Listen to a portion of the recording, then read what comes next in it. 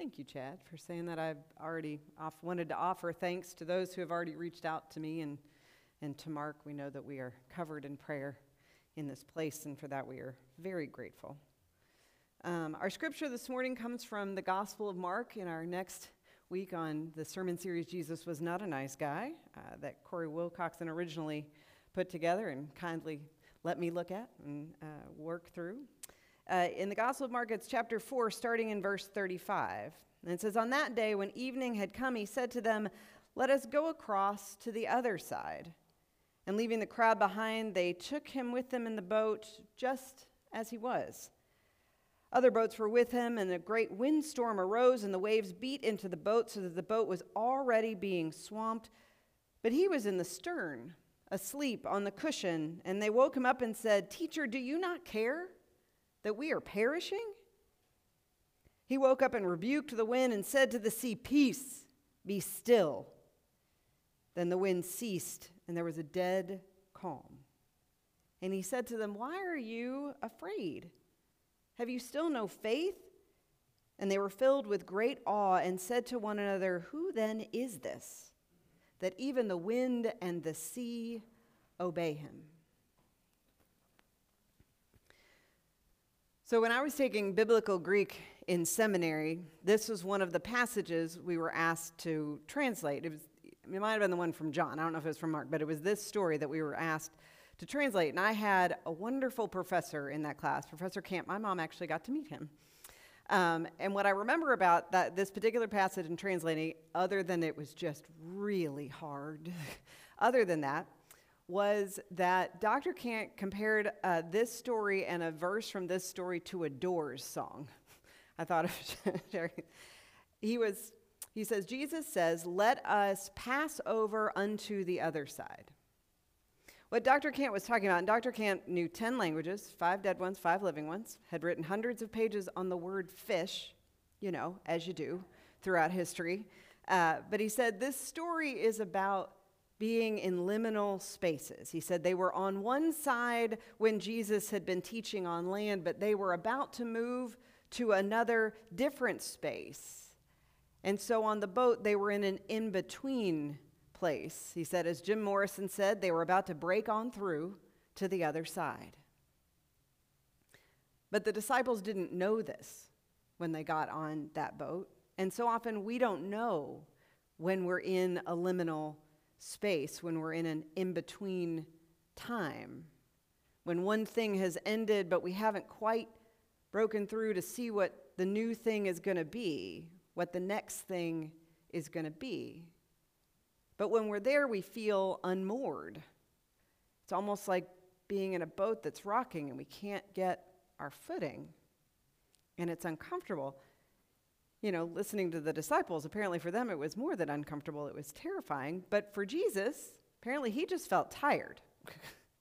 Because he just curls up on a cushion in the boat and he lets the waves put him to sleep, even when the waves apparently start coming into the boat. He's so tired, he sleeps through the first part of this storm that threatens to capsize the boat. And anybody reading this, you're thinking, who sleeps through that kind of thing? Apparently Jesus does. But not the disciples. The disciples are terrified like normal people would be, like most people would be. And after doing everything they know how to do, they turn to Jesus and they cry to him and they say, "Do you not care that we are perishing?" It sounds so desperate, and I'm sure it was. In that moment, it felt like everything they thought they knew about Jesus they weren't experiencing it themselves in that moment. They had seen him. What they're asking is, does Jesus care about us right now? Because they had seen him care about people who had had demons and people who had had leprosy and other illnesses, even cared about Simon's mother-in-law enough to heal her. But in this moment, with his closest companions, with those who are following him, it doesn't feel like that. And there was no way to read this passage after this year and not feel like there are millions of people crying to Jesus right now, saying, "Do you not care that we are perishing?" That could be anybody who's suffering from the virus in any number of ways, whether that's physically or emotionally or economically. It could be people frustrated with how politics, but mostly social media, has divided us into camps where we can't listen and we can't hear each other anymore. And because of all the noise, we've become unmoored and unstable, and we haven't been able to rely on our regular routines. We can't go out like we used to, or work the way we used to, or visit family, or travel, or even sit in church together and sing songs together like we used to. We can't give hugs when people are hurting or visit people when they're sick. And we realize things we never knew we should have appreciated when we were on that shore before. It made me think about, what were we complaining about in January? We were complaining about something, right? Can I get a nod? I'll get a nod. I can't get amens, but I can get a nod. I'm sure we were all complaining about something. I just can't remember what it is now. Or it just doesn't seem that important. Because we've been in the middle of an incredibly long storm, and some days it feels like Jesus is asleep. And when reading this passage this week, I thought, boy, I wish I had the power to wake Jesus up. Or do I? Because I wonder, the disciples, I wonder what exactly the disciples thought Jesus was going to do in that moment. Because they clearly weren't expecting what he did do. I don't know if they thought he was going to wake up and had a prayer that would be like a direct line to God, or they just said, can you at least get a bucket and help, bail some of the water out? Can you do something? But the real thing they were asking, the bigger thing was, are you really with us? It doesn't feel like you are with us right now. Well, whatever they thought, they got him awake. And as soon as he woke up, he went straight to it. He woke up and he rebuked the wind, and he said to the sea, "Be still. Peace."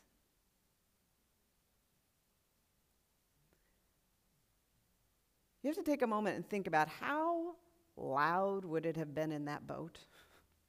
In an open boat on open sea in the middle of a storm. And then you have to think, how loud did Jesus have to be heard over that, so they even know what he said?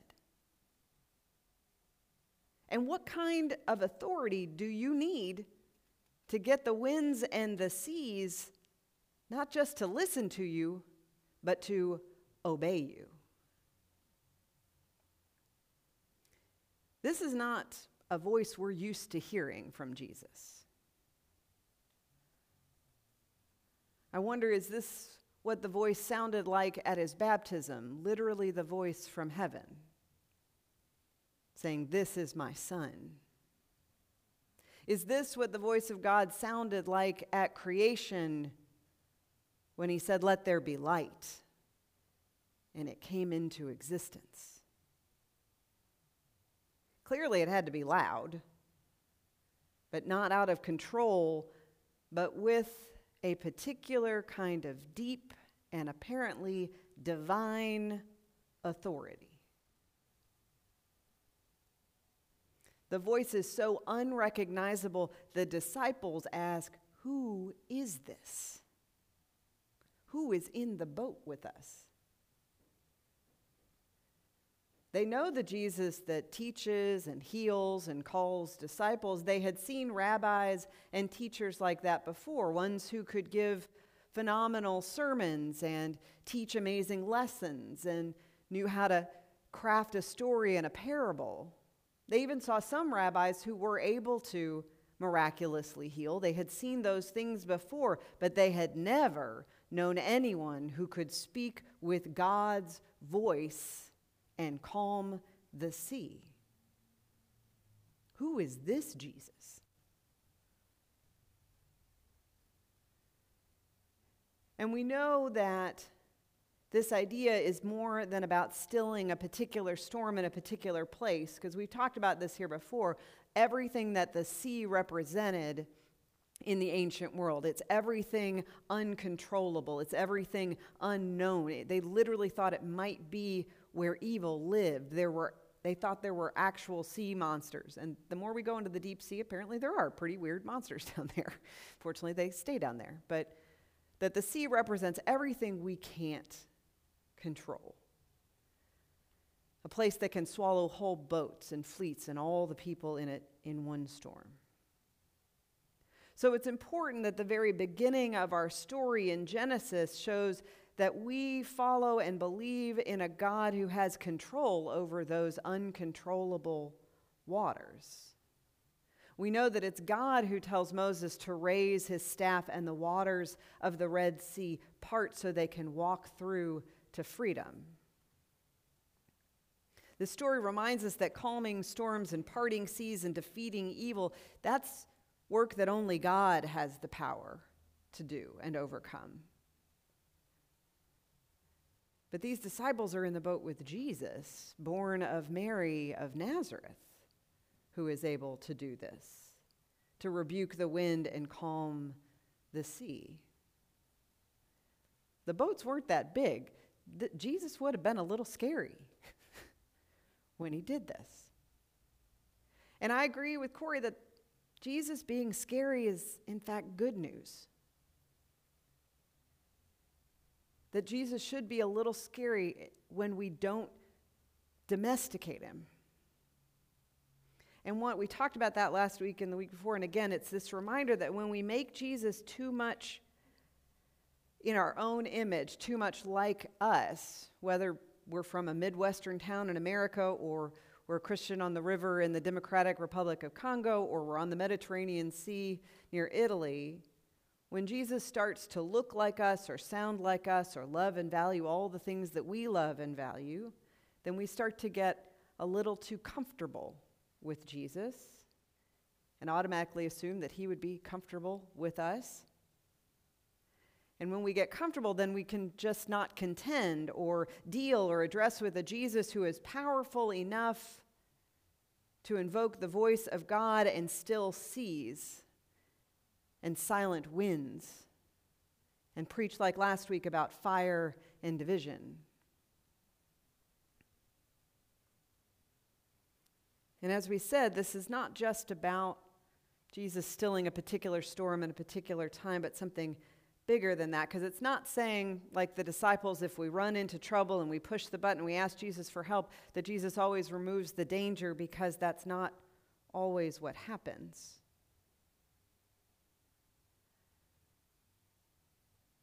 But when the seas are stormy and everything is uncertain and unknown, Jesus will speak peace to us.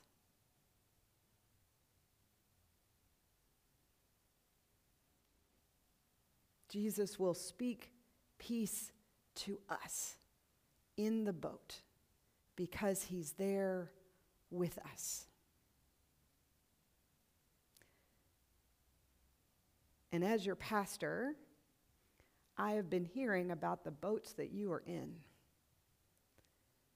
and the storms that you are in the midst of. There is so much struggle and so much pain, so much uncertainty, and so much that is unfair right now, both about what's happening to all of us, but what I'm hearing about happening in individual homes and families, the specific storms that are raging in our lives, threatening to capsize us. But that's why this story is so perfect for right now, to remind us that we are not just following some regular rabbi or teacher or someone just to take casually. I realized when Jesus turned back to the disciples and asked them, "Why do you have such little faith?" he could have said, "I am the scariest thing out here right now, not the storms. My power is much greater than the winds and the seas and what you are afraid of." I think we forget from the Old Testament stories that when they built the ark and they built the temple, they didn't build those for God. God didn't need those things. Those were built for the humans to protect them. The temple was built with the holies of holies so far away and protected because people were scared to approach the presence of God because God is so powerful. Our God can also send a flood that covered the earth. This is a God who can part the seas. Humans don't know how to do that yet, thank goodness. Priests took turns approaching the altar because they were afraid of getting too close to the power of God. God doesn't want us to live in fear, but we can't take God's power for granted, how big it is. The closest and silliest example of this, of course, comes from Indiana Jones and the Ark of the Covenant. In the movie, Indy and his friend are the only ones who don't look directly at the power and the presence of God because it kills everyone who does. They also happen to be Nazis, so that works out. But he is fearful of how powerful God truly can be. And the story today says we are in the same boat with that power. Or what I'd like to say is that power is in our boat. That power has made a covenant with us. That power has made a promise to be with us through every single storm we ever face. That power is for us, and that power is with us.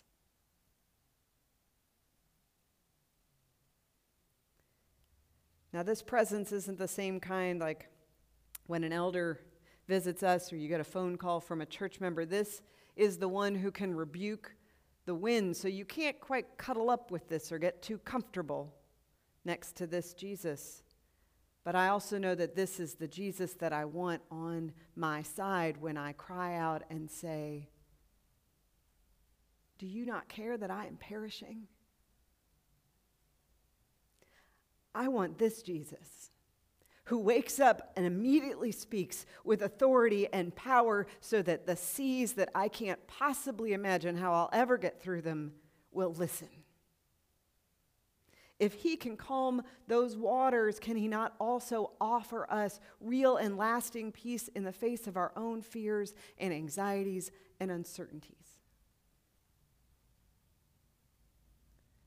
And these days, we know no one is sailing on entirely smooth seas, but we also know some boats are more precarious than others. We know we're all far from shore, and we don't exactly know how we're going to get back to it or what it's going to look like. We know it's definitely going to be a different shore than the one we started from, but we're still waiting to break on through to the other side. But no matter what, I have faith that Jesus is in fact still in the boat with us. He might be a little scary. But if there's ever been a moment when we need that kind of power, it's now, to help us navigate these storms right now. I believe he has the power to bring peace to things that we have struggled with for an incredibly long time, whether that's as a church or as a society or in our families or just as the human race, things that we need to figure out. He can bring peace to that. So I invite us to remember he is not asleep. He is still with us.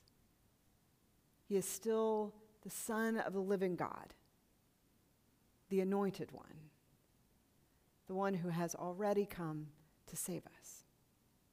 And as he says, do not let your hearts be troubled. Trust in God.